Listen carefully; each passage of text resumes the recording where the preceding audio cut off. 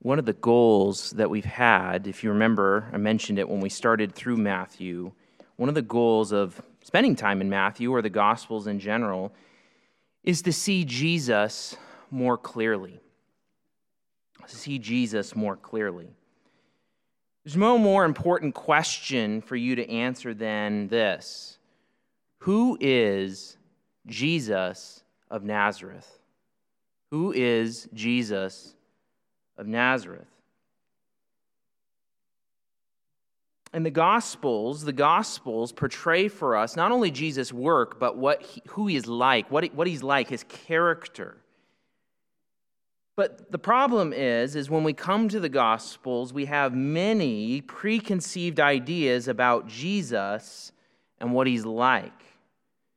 And I would say even especially in the church, we have many preconceived ideas about Jesus and what he is like.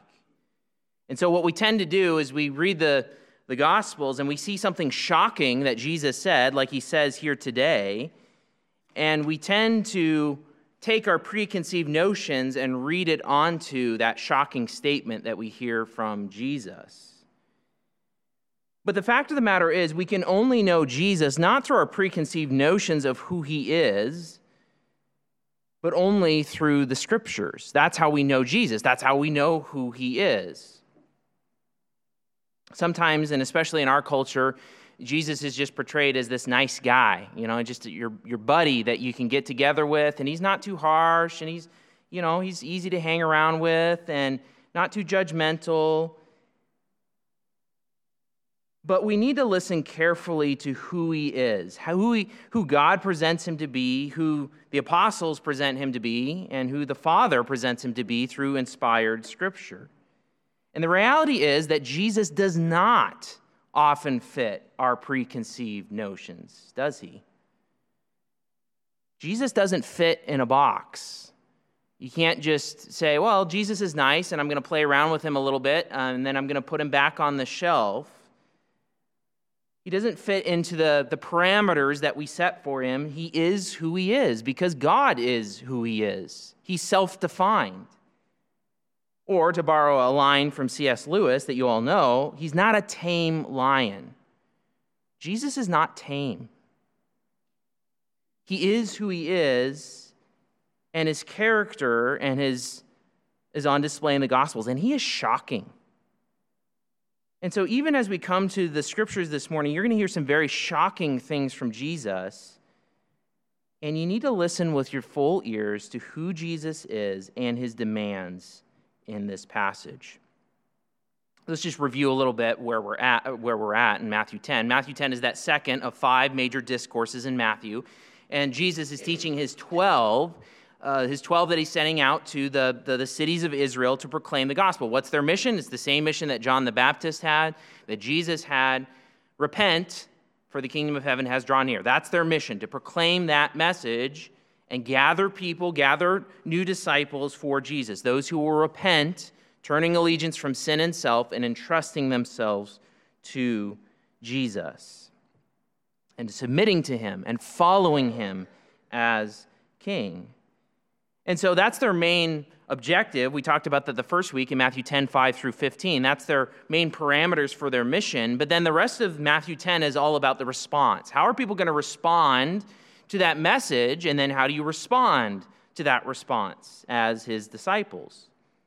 And Matthew's recording this for his audience, his Jewish audience. Why? Because even though there's particular commands that only relate to the 12 going amongst the cities of Israel, there are timeless principles for us that we will need to extract. And we've done that. Remember, after the parameters of the mission given in Matthew 10, 5 through 15, we talked about the response that they're going to hand you over. They're going to hand you over. You're going to be betrayed, even by the closest family members to you, to religious and political authorities unto death. And then last week we talked about Jesus said, don't be afraid. I mean, it would be very natural to be afraid in that context. He said, don't be afraid. Continue to confess me publicly, to swear allegiance publicly. And now this week, Jesus ends his teaching, his instructions to his 12, And he says some very shocking things. So let's go ahead and jump into the text. And here's the main idea that you're going to see in this text this morning, and it's this. Lose your life for Jesus in proclaiming repentance so that others might receive him and his rewards. That's where we're going this morning through the text. Lose your life for Jesus in proclaiming repentance so that others might receive him and his rewards. Look at verse 34. Verse 34, we're going to see the first component of this morning, verses 34 through 39, and the main idea of that particular section is this. Lose your life for Jesus as he brings peace through judgment. Lose your life for Jesus as he brings peace through judgment. Look at verse 34. Do not think that I have come to bring peace to the earth. I have not come to bring peace, but a sword. And as you just hear what Jesus just said, this is one of those shocking statements that we like to gloss over, and we like to say, well, Jesus wouldn't say anything like that.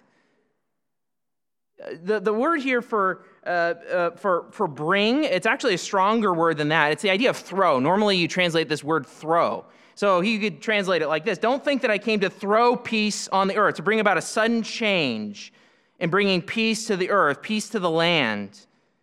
I have not come in order to throw peace on the earth, but a sword. Jesus did not come, Jesus just said he didn't come to bring peace. Now, wait a minute. What about peace on earth, goodwill to men? What about that? That's in Luke. Or even more recently in Matthew 10, what did he talk about earlier on? He said to his disciples in verse 12, as you enter the house, greet it, and if the house is worthy, let your peace come upon it.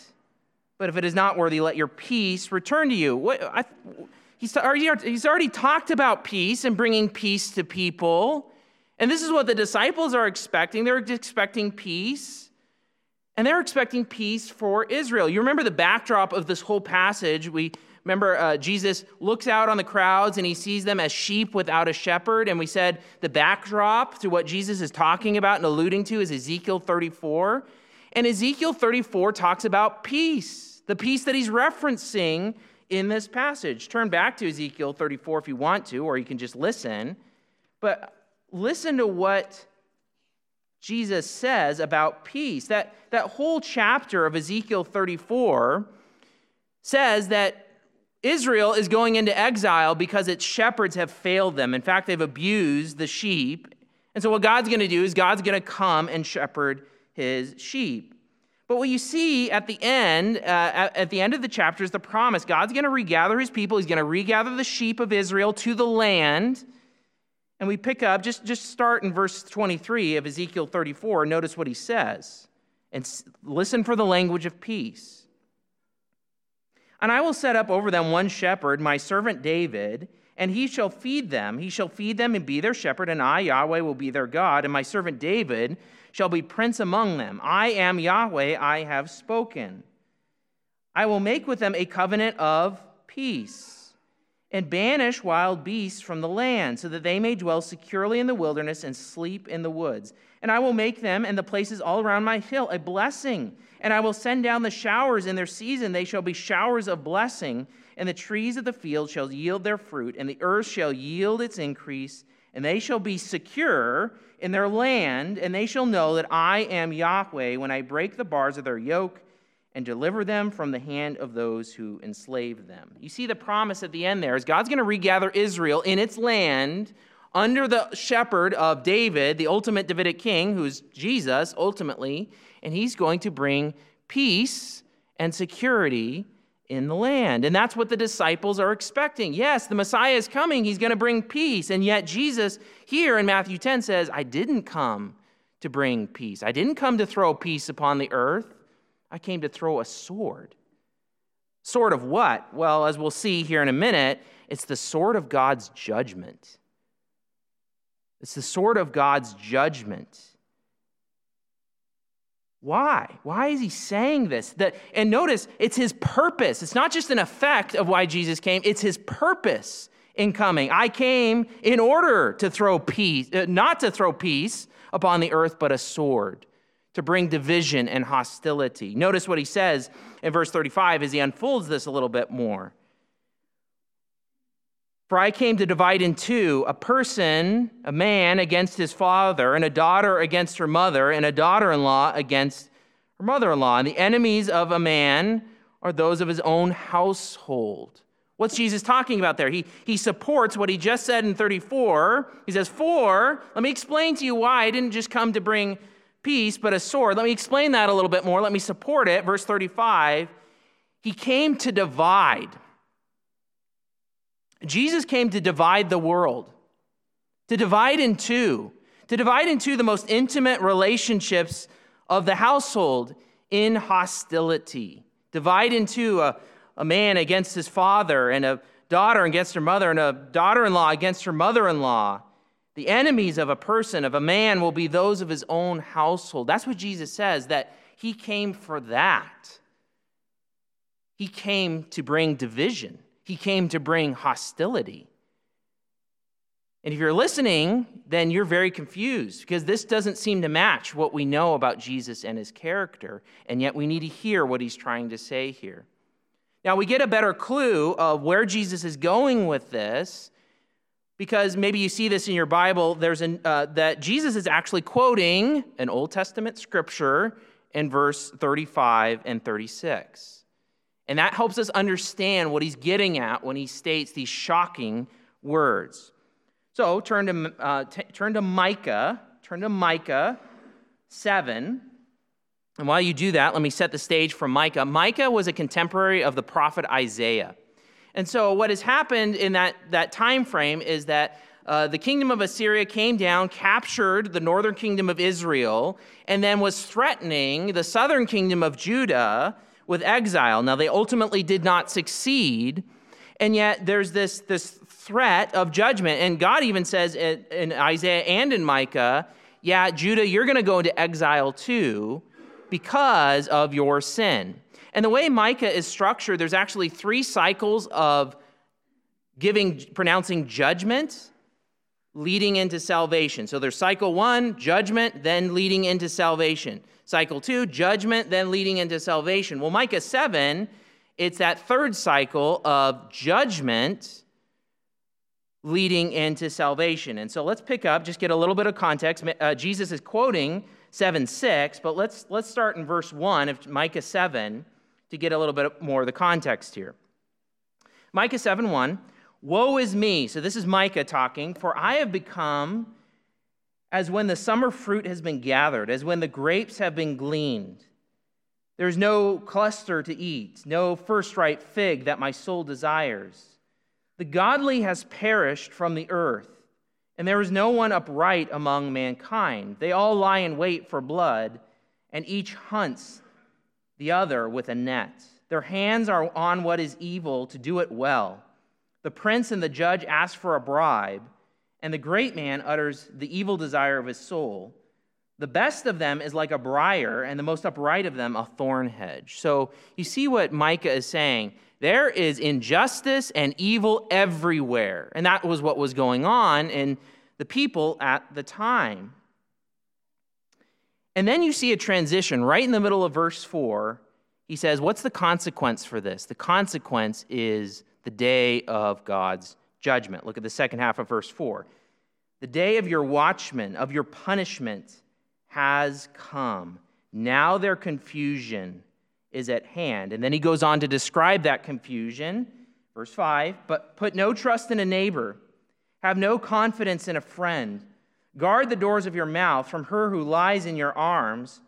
For the son treats the father with contempt. The daughter rises up against her mother. The daughter-in-law rises against her mother-in-law. A man's enemies are the men of his own house. And you know what? You notice what's going on there. There's our quote. There's our allusion from Jesus. But what is going on here is the consequence of judgment You are acting evilly as a nation, and the consequence of that judgment is division and hostility in the home, in the household. And in light of that, notice how Micah responds in verse 7, which transitions to this, into the proclamation of salvation, which flows from verse 8 to 20. We won't read that, but this is the transition to that. Verse 7, but as for me, I will look to Yahweh. I will look to the God of my salvation. My God will hear me. So in the midst of this judgment, in the midst of this confusion, this division in the household that is a symptom of God's judgment on a wicked people, what's the proper response? You can't trust your family. You trust God, the God of your salvation. And then that salvation is unpacked in verse 8 through 20. God promises Israel will be restored. There will be salvation. There will be deliverance in that sense. But notice how God operates. God brings salvation through judgment. That's always how it is. God brings salvation through judgment. Let me give you an example of this, even just in another episode in redemptive history. So God's bringing Israel out from the Exodus, and he brings them out. They go through the Red Sea, and he parts the Red Sea, and that's a way of salvation for Israel. But what? It's the waters of judgment for the Egyptians. God brings salvation through judgment. What becomes salvation for one people, for those who are opposed to God, becomes their judgment. And that is exactly what Jesus is alluding to here. Jesus will bring peace, ultimately. He is the Prince of Peace, as Isaiah talks about him, but he will bring peace through judgment. Jesus will regather Israel. He will regather that nation, and he will bring peace upon the land. That's really the idea of I don't think I came to bring peace. It's literally upon the land, and he's thinking first and foremost about the land of Israel, and then by extension, the earth. And that's true, he will, but not right now. Not in his first coming. And what's drawing the dividing line in all of this? Well, remember the context of Matthew 10. The dividing line is the proclamation of the gospel of the kingdom. The gospel that says Christ is king. You are under his judgment. You deserve God's wrath because you're a rebel. That's what sin is rebellion against him. It's a slap in the face to the God of the universe. It deserves his eternal, infinite wrath poured out upon you, and yet the king has offered you terms of surrender. He's offered you terms of surrender and said, repent, turn your allegiance from sin and self, and instead turn back to me and trust yourself to the King, to Christ, who will die in place of his people for their sin and will live the perfect, lived in flesh, human righteousness that they cannot, and you follow him with your whole life. And for some people, that message is a message of salvation. Those who will have ears to hear, those who will listen, that is a message of salvation. That is a message of joy, of comfort. But for those who reject that message, it is a message of judgment. The gospel brings division. The gospel brings judgment. This happens, you see this throughout the rest of the New Testament as well. You can turn there if you like, but I just want to show it to you in John 3, you see the same reality. Very famous verse, John 3:16, and yet we read more of the context. John 3:16, for in this way God loved the world that he gave his only Son, that whoever believes in him should not perish but have eternal life. For God did not send his Son into the world to condemn the world, but in order that the world might be saved through him. Whoever believes in him is not condemned, but whoever does not believe is condemned already, because he has not believed in the name of the only Son of God. And this is the judgment. The light has come into the world, and people love the darkness rather than the light because their works were evil. For everyone who does wicked things hates the light and does not come to the light, lest his works should be exposed. But everyone but whoever does what is true comes to the light so that it may be clearly seen that his works have been carried out in God. Did you see it? The message of the gospel is a divider. It's going to divide the world into two groups of people. Those who will hear it as a message of salvation, which it is, but it will become a message of judgment for those who reject it. They're condemned already for not believing the gospel. And that is what Jesus is talking about in Matthew 10. The message that the apostles are going out and proclaiming is a message of salvation to those who will hear it and a message of judgment to those who will not. It's salvation through judgment. It's peace through division. It's peace through division. Apostle Paul says it in 2 Corinthians 2:14. We are ambassadors. We're proclaiming the gospel of the gospel of the kingdom, and to some we're a fragrance and aroma of life to life, and to some death to death. The gospel is a dividing line. It's a sword that divides the world into two people groups, and that sword goes right down the middle of families. In context, the idea is that the family hears you proclaiming Christ, hears you proclaiming Christ is king, come, submit to him, repent, receive his peace. And the family says, no, we don't want to hear that. Shut up. We don't want to hear it anymore. And if you cave, right, there's separation, there's division and hostility in the family. So what do you do with this? What do you do with this? If Jesus is bringing peace through judgment, then what do you respond to? Well, Jesus builds his argument starting in verse 37. He goes on. Whoever loves father or mother more than me is not worthy of me. And whoever loves son or daughter more than me is not worthy of me. Wow. What is Jesus saying? He's saying that, okay, you feel this pressure from your family. Don't speak about Jesus to us. Don't proclaim this message. You're wrong. We're going to hand you over to the authorities to death. That's what he talked about earlier. If you cave, then really what's going on is you're showing that your love, your affection, it's really the idea of love is a fine translation, but it's the idea of affection. Your affection for your father and your mother, or for your son and your daughter, if it's more than me, you're a traitor. You're exercising treason against the King of Kings. You hold your family higher than Christ, you're not worthy of Christ. In other words, Jesus must be your highest affection. Not just allegiance. We can kind of think of allegiance as a stoic thing, but Jesus wants your affection. He wants your affection, your ultimate delight, your ultimate joy in him. That's how we were designed to be by God. We were designed to be worshipers, to see God's majesty, his loveliness, his awesomeness, his grandeur, to be overcome by it and to say, God, you are awesome, you are my highest affection, and I will live for you. And yet sin does exactly the opposite of that. I am my highest affection, and I will live for me.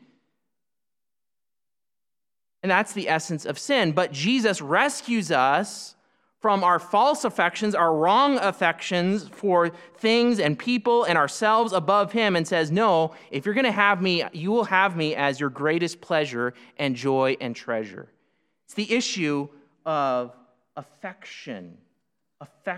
And if you will not have Jesus as your highest affection, then that means you won't have God as your highest affection. And we have a name for that. We call that idolatry.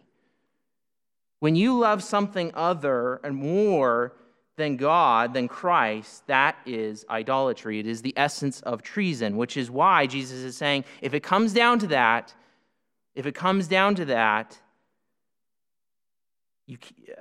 you give up and you love your father or your mother, your son and daughter more than me, you're not worthy of me.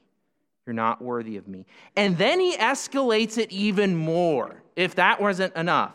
He escalates it even more because look at verse 38. And whoever does not take his cross and follow after me is not worthy of me. Now the disciples would have been shocked before. This time they would have shuddered. They would have shuddered. Let me describe for you what crucifixion was like in this world. The process of crucifixion generally began with being tortured. So this is before you get nailed to the cross. You generally began with torture, including flogging, until you're a bloody mess. Then the one condemned would carry that horizontal bar that you see on the cross. They would carry that horizontal bar, just the horizontal bar. They would carry that horizontal bar through town, and they would take it to the outside of town where it would eventually be attached to that vertical post in the air. And as they're walking through town, they might have a placard on them that describes their crime, but it's very public. You're being marched through shamefully to town, to outside of town. It would be outside of town, but it would be a very public place, because the point of crucifixion is to be as most shameful and tortuous as possible. The condemned would be elevated into the air, often with feet and hands nailed to the cross. The condemned would either be naked or lightly clothed. The person would die of suffocation, exposure to the elements and animals, or loss of bodily fluid over the course of usually days. This horrific form of execution was normally reserved for slaves, brigands, and enemies of the state, seditious rebels. Only very rarely was a Roman citizen crucified. This form of execution was designed to be maximally tortuous and publicly shameful, as a way of discouraging the behavior for which the person was crucified. That is what taking up your cross means. Taking up your crosses means you're taking up that crossbeam and you're starting your death march. And notice what Jesus says. It's, whoever does not take his cross and follow after me, meaning what? It's implying that Jesus is on that same death march. Now here he just gives a hint of it. He's going to make it explicit later in the gospel. But the idea is, if you're not willing to suffer the most shameful and excruciating death that there is in the eyes of the world, and you're not willing to undergo that as a disciple, you are not worthy of Christ. Because that's where he's going. And what is a disciple? A disciple is a follower and learner of Christ. And when we start on the Christian life, when we repent and entrust ourselves to Christ and we are committing to following him and having him as our greatest affection and our highest allegiance, then that means you start a death march to the world to live, be willing to endure the most shame from the world, the most suffering from the world, because why? What's going to make you through that? He's saying, if you're not willing to do that, you're not worthy of me. And if you think about that as a believer, you wonder if it came to that, would I persevere? Would I keep following Christ? Well, notice the framework that Jesus is speaking to here. What's going to get you through that? Your affection for Christ. To see that he is the highest treasure in the universe, that there is no one greater than him, that he is the one who saved you, that brought you back to himself, who will give you himself for all eternity as the highest treasure. Only your affection for Jesus Christ will enable you to do this. Don't misunderstand Jesus' program. Understand that Jesus has designed the gospel of the kingdom to divide and create hostility, because Jesus saves through judgment and division. Truth divides, and it's going to divide to such an extent that you will endure shame from the world. There's no ifs, ands, and buts about it. You will. And do you understand that when you follow Christ, you are renouncing everything and embracing suffering and shame from the world? You can endure it only by seeing the loveliness of Jesus Christ and having your ultimate affections on him. Only that will enable you to do this. Is Jesus your highest affection? No ifs, ands, or buts. Does he hold a higher affection than your family? Jesus will have no rivals. And then notice the principle that's underlying all of this in verse 39, how Jesus ends this. Whoever finds his life will lose it. and whoever loses his life for my sake will find it. Now, what is he saying there? What would finding your life mean? Well, in this context, finding your life would mean saving it, securing it. Okay, I don't want to undergo shame. I don't want to undergo suffering from the world. In fact, I'd like to be fairly comfortable saving my life now.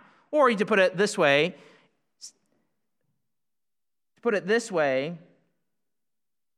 finding your life would mean finding your best life now. Your security, your comfort now. Finding your best life now, you're going to lose it. And lose it how? Eternally. Because that's what Jesus says. You may have something now, but in the backdrop of Matthew 10 is always the judgment seat of God, where Christ will either confess or deny each individual based on whether he confessed him publicly. We read about that last week. So you find your life now, you find your security, your comfort in life now, you have your best life now, you're going to lose it eternally. But the flip side is this: whoever loses his life for my sake will find it. To come to Christ and to swear allegiance to him is to say, my life is gone. Like, it's not mine anymore. Jesus is my master. Jesus owns all of it, every single corner of it. And in that moment, you are giving up security. You are giving up comfort. You're giving up any right to those things. Why? Because giving up your life for the sake of Jesus, you're going to find it. That's the paradox of God's economy, that you lose everything now to gain true life. The most satisfying, fulfilling life in God himself, in Christ himself, for all eternity. And that's what's undergirding all of what Jesus is saying. Why in the world would you embrace shame and suffering to this degree? Because true life is not here and now. True life is in the future, dwelling with God in all his glory and majesty for all eternity. Have you lost your life for the sake of Jesus? It's not just a hypothetical thing, although it is, right? We need to be willing to go to that extreme. But really, when we repent and entrust ourselves to Christ, we're saying, my life's gone. It's not mine anymore. It's Jesus Christ and his alone. Have you lost your life for the sake of Jesus? Does he own it all because of how amazing he is? Or are you still trying to cling to life here and now on your own terms? If you're still trying to cling to life here and now on your own terms, you will lose it eternally. But if you lose it for Christ, you will truly find life. You need to lose your life for Jesus as he brings peace through judgment. But secondly, we need to see this. You need to proclaim so that others might receive Jesus and his rewards. You need to proclaim so that others might receive Jesus and his rewards. Look at verse 40. Whoever receives you receives me, and whoever receives me receives him who sent me. Now, this is kind of interesting, isn't it? Because Jesus has been giving instructions to the disciples, but all of a sudden he's shifting his focus. He's still talking to the disciples, but he's shifting his focus to what? To the people who will receive their message. Now, Jesus has already talked about this earlier on in the chapter. He talked about, you're going to be out there preaching, and there's going to be someone who's going to respond. They're going to respond to the message. They're going to welcome you as the messenger, and they're going to welcome the message, and they're going to bring you into their home, and they're going to support you. So this is kind of a really full sense of the idea of welcome. They're going to welcome you, they're going to welcome the message, and they're going to support you. They're going to support you as an emissary of the Christ. And what Jesus is highlighting here, I love how blunt Jesus is, right? Because he just says, here's what's going to happen. You're going to be handed over. You're going to be willing to be crucified. And so it's all very negative, right? It's like, oh man, this is a downer. And you kind of almost get the impression that, well, no matter what they say, they're going to just be rejected. But that's not why Jesus is sending them out. He's not sending them out in order to be rejected alone. He wants people to respond. He wants his disciples to speak in such a way so that they will respond, so that they will welcome the messenger and the message. And he follows up that chain. The one who welcomes you, you're an emissary of the Christ. All believers are emissaries of Christ. Apostles were a particular emissary of Christ, but all believers are emissaries of Christ, citizens of the kingdom, ambassadors. The one who receives you receives me, and the one who receives me receives the one who sent me. That word there for sent, it's related to that word apostle. Remember what an apostle is. It's an ambassador, an emissary. It's someone who has the authority to speak on behalf of another. Well, Jesus is an apostle. Why? Because he speaks as the most personal representative of the Father. The Father sent Jesus, and Jesus sends his apostles and his disciples. And when one receives the messenger and the message, it travels back up that chain. They're actually receiving Jesus, and they're actually receiving the Father. And you want to labor, you want to proclaim so that someone will receive the message.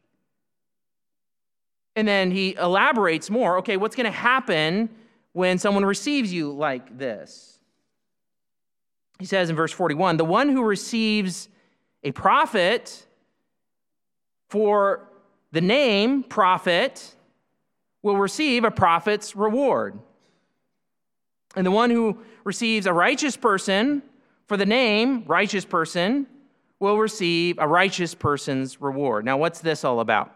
So, Jesus, in the New Testament bears this out, that there are prophets. What's a prophet? A prophet is someone who speaks authoritatively, speaks revelation on the part of God. A prophet is first and foremost a spokesman for God. We often think of a prophet as telling the future, and that's true. That happens. We know that's true. But even more core to the reality of who a prophet is in the Scriptures is it's someone who has the authority to speak on God's behalf. There's a direct line, you can think about it like that way. There's a hotline between the Father and the prophet, right? And the prophet is speaking just as if God was there. And it was a New Testament gift. We can see that in the rest of the New Testament. Paul talks about it. It was a gift that was there in the first century as this new revelation of the gospel was being proclaimed. But the deal is, with a prophet, it's kind of flashy. It's kind of external. He's talking about disciples here, but he's talking about a disciple with a particular gift, the gift of prophecy. And someone sees that, it's like, wow, that guy's a prophet. And he's speaking the truth. I'm going to receive the message. And what does Jesus says? Well, that person's going to receive a prophet's reward. Meaning what? The prophet's going to receive a message for doing what he's doing and proclaiming the gospel of the kingdom. But the person who receives, who welcomes the prophet's message, but also supports the prophet through room and board. We kind of saw that earlier in the chapter. They're also going to receive a prophet's reward. They're going to receive the same kind of reward. And then he does the same thing with a righteous person. What does he mean by a righteous person? Well, remember Matthew 5 through 7, that talked about kingdom righteousness. All of Jesus' disciples are to have kingdom righteousness. They're to be righteous people. And that's to be displayed in their actions and their attitudes among the world. They have words about the gospel, but they also have actions of the gospel, and they reinforce one another. So again, this is kind of external. You can see, wow, that person's really righteous. They're living a very eminently righteous life that pleases God.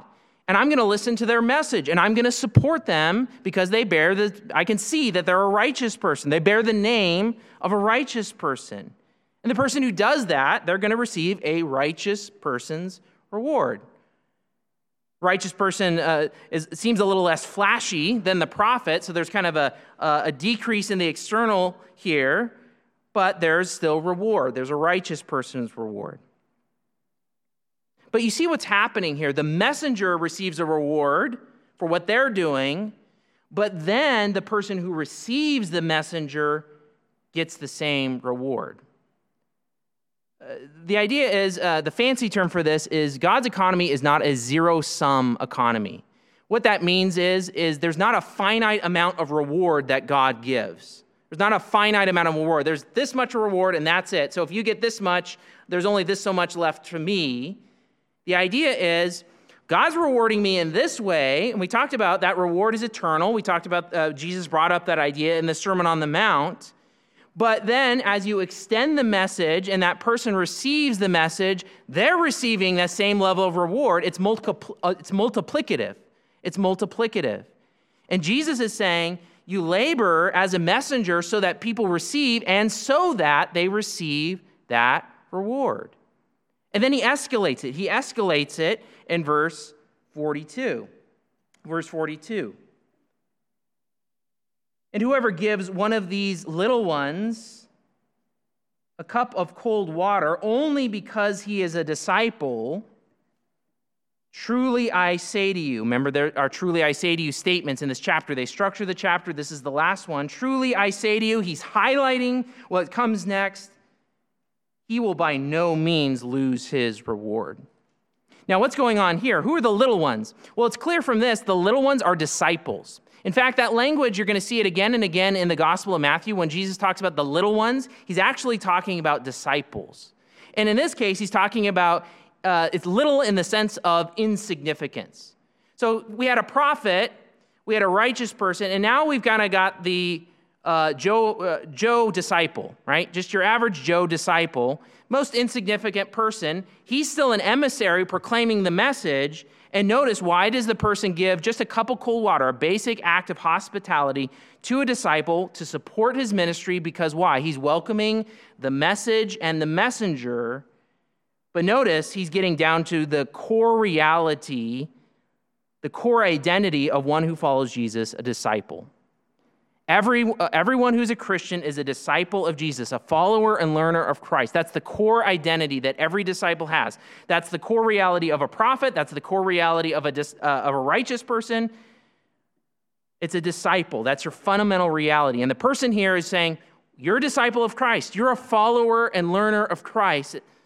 There's nothing flashy about you, but I'm welcoming you and your message just because you're a disciple. And I'm just giving you this basic element of hospitality and refreshment of a cup of cold water. And notice how Jesus highlights the reward. The reward is described actually in the greatest terms of all three, isn't it? Truly I say to you, neon flashing sign about what's coming next. He's highlighting it. He will by no means, he will never lose his reward, which is an understated way of saying his reward is great. Again, it's the idea that whether you're just your average Joe disciple, whether you look good, right, externally righteous on the outside, or whether you're a prophet, your labor, you get a reward from the Father for being faithful, but that's not where you want to stay. You're proclaiming the gospel, you're sharing the gospel so that you might be welcome, so that that person might receive the same reward that you are. That's the idea. Sometimes we think about sharing the gospel and we think about, well, I just need to get through this. I know I'm supposed to do it. I know I'm supposed to obey. So let me run through the gospel. Let me get through my spiel, and then I've done my duty. But Jesus is saying, no, you want the person to receive. It's not merely a duty. It's a delight, because what you have received and you take joy in, I have Christ as my treasure, I am saved from God's wrath, you want the other person to receive that same thing. I'm receiving a reward in the future, and I want you to receive that same reward. So do you desire for those to whom you speak the gospel of the kingdom the same reward that you will experience? Do you desire their welcome of the message for their good? And there's a principle here, even when we think about missions, right? We send out missionaries. Why do we do that? We're all missionaries in a sense, right? We all are on mission, and yet we support those who go overseas.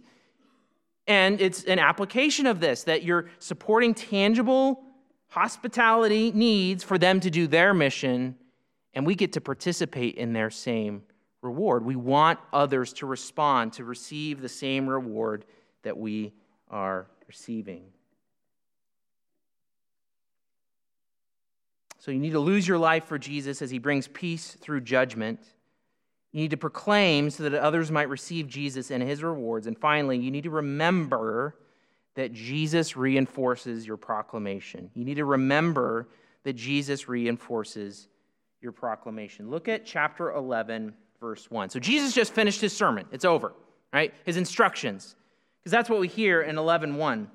When Jesus had finished instructing his 12 disciples, now that language there, when Jesus had finished, that's language that ends each of the 5 discourses. So it ended the Sermon on the Mount. When Jesus had finished, blank, it ends this one, it's going to end the next one, and so on and so forth. So that helps us see the 5 discourses. We're going back into the narrative. And notice what it says. When Jesus had finished instructing or giving orders or to his 12 disciples, notice what he does. This is very interesting. He went on from there, wherever he was teaching them, for the purpose of teaching and preaching in their cities. Now let's think about what this means. Remember what Jesus said earlier in chapter 10. All right, disciples, all right, apostles, you're going out to these cities, and you're going to stay in one for a while, you're going to preach, and then you're going to move on to the next one. And then you're going to move on to the next one. So that's the cities he was referring to. These are the cities of the 12 apostles, the cities that the 12 visited. We don't get as much detail in Matthew, but Mark and Luke share about that reality of them going out in pairs to different cities and then coming back to Jesus. That's what Matthew is referring to. But notice what he's saying here. He went on from there to teach and preach in their cities. The implication is they've already been to these cities, and Jesus is following up these same cities. You can think about it like this. The disciples are like the advance force, the scouting force for Jesus. They're saying, repent, for the kingdom of heaven has drawn near. They're paving the way for the king, and then who should show up but the king himself, proclaiming the very same message. But why does Matthew record this? I think he records this because it's that reality of Jesus reinforcing the message. Why is he going out? He's teaching and preaching. He's done the very same thing from chapter 4. It's the very same thing. He's teaching and preaching. Christian ministry is word-based ministry. We teach and we preach. Why? Because God creates through his word. In the beginning, God created the heavens and the earth. He said, let there be light through his word, and there was heavens and the earth. Same thing, and in fact, Paul draws on this in 2 Corinthians with the reality of new spiritual life. When the word is proclaimed on behalf of God, it is God speaking through his ambassadors, and he creates new life through the word, which is why we are a word-centric people. We sing the word, we preach the word, we talk about the word, we see the word in the ordinances like we did last week, because the word creates life. And the reality is, if you think about preaching the gospel, it's like, I'm preaching the gospel, but is it doing anything? Is there any result? Well, friends, the fact of the matter is you and I cannot create life. I don't create life by speaking. God creates life by speaking. God's the one who reinforces his word. There would be no new life, even through the proclamation of the word, if the Holy Spirit wasn't causing the new birth to happen. But that's comforting then, isn't it? When we know that we're proclaiming, we're being faithful with the word, and Jesus is going to reinforce it, just like he does here. He comes behind it. He reinforces it. He's going to have it accomplish what he wants it to accomplish, whether for salvation or for judgment. Remember that Jesus stands behind your message and will reinforce it. It is Jesus who is at work through his Spirit in saving his people from their sins, not ultimately you. He calls us to be means, he calls us to be instruments, he calls us to be faithful, and yet it is Jesus and him reinforcing and backing the message that makes it effective for his ends, whether for salvation or judgment. As we conclude, we started with this question, Who is Jesus of Nazareth? Who is Jesus Christ? He doesn't fit into your box. He doesn't fit into your category. He's not just a nice guy. He's not just saying love, peace, and chicken grease. No, he's scary in a way, right? We talked about the fear of God. There is a sense in which it is right to be afraid of God, and yet that fear should draw you to him. Jesus is the King. He is majestic and awesome. And he's not asking for your allegiance like some, oh, please, please, won't you believe in me? He commands it. That's what it says in Acts. He commands all people everywhere to repent because he's the King. He's not negotiating. He sets the terms, and it's a take it or leave it proposition. But it's the best proposition ever. Your life, if your life is anchored in the here and now, I'll have life on my terms, I'll have life as I define it, you're going to lose it, friend. Not just now. We see plenty of destruction on those who believe that way now, but more so under the justice and perfect righteousness of God in eternity. But he says, if you'll repent, turn your allegiance from sin and self, and trust yourself to me, follow me, swear allegiance to me, confess me before people as King, he will be your highest treasure. He will satisfy the deepest longings of your soul. He will be your greatest affection. Will you have him as your greatest treasure and true life, or will you lose your life? And then if you will lose your life for him, then you will lose your life for Jesus in proclaiming repentance so that others too might receive him and his rewards. If you need to do that, you need to talk to someone today. Come talk to me. Come talk to Jim. Talk to a member here. Talk to someone in your aisle. This is a today proposition. We hold out week after week. Here's the gospel. Will you have it? But we're not guaranteed tomorrow. We're not guaranteed next week. It is urgent. Let's pray. Jesus, you are the King, and you are awesome and majestic and wonderful and terrifying, and you are all of what you are. And we love you and we praise you. We thank you for saving us from our sins. We are wretched creatures, and yet you have delivered us and have satisfied our souls with yourself, and we thank you for that. And we long for the future where we will dwell in your presence of the Father, the Son, and the Holy Spirit for all eternity, basking in your glory, delighting in you. Oh Lord, we long for that. And I pray that there would be none here who would miss that, who would lose that life. Lord, please work. Only you can work. Reinforce your message, even as it has gone out now. We ask these things and pray them in the name of Jesus. Amen.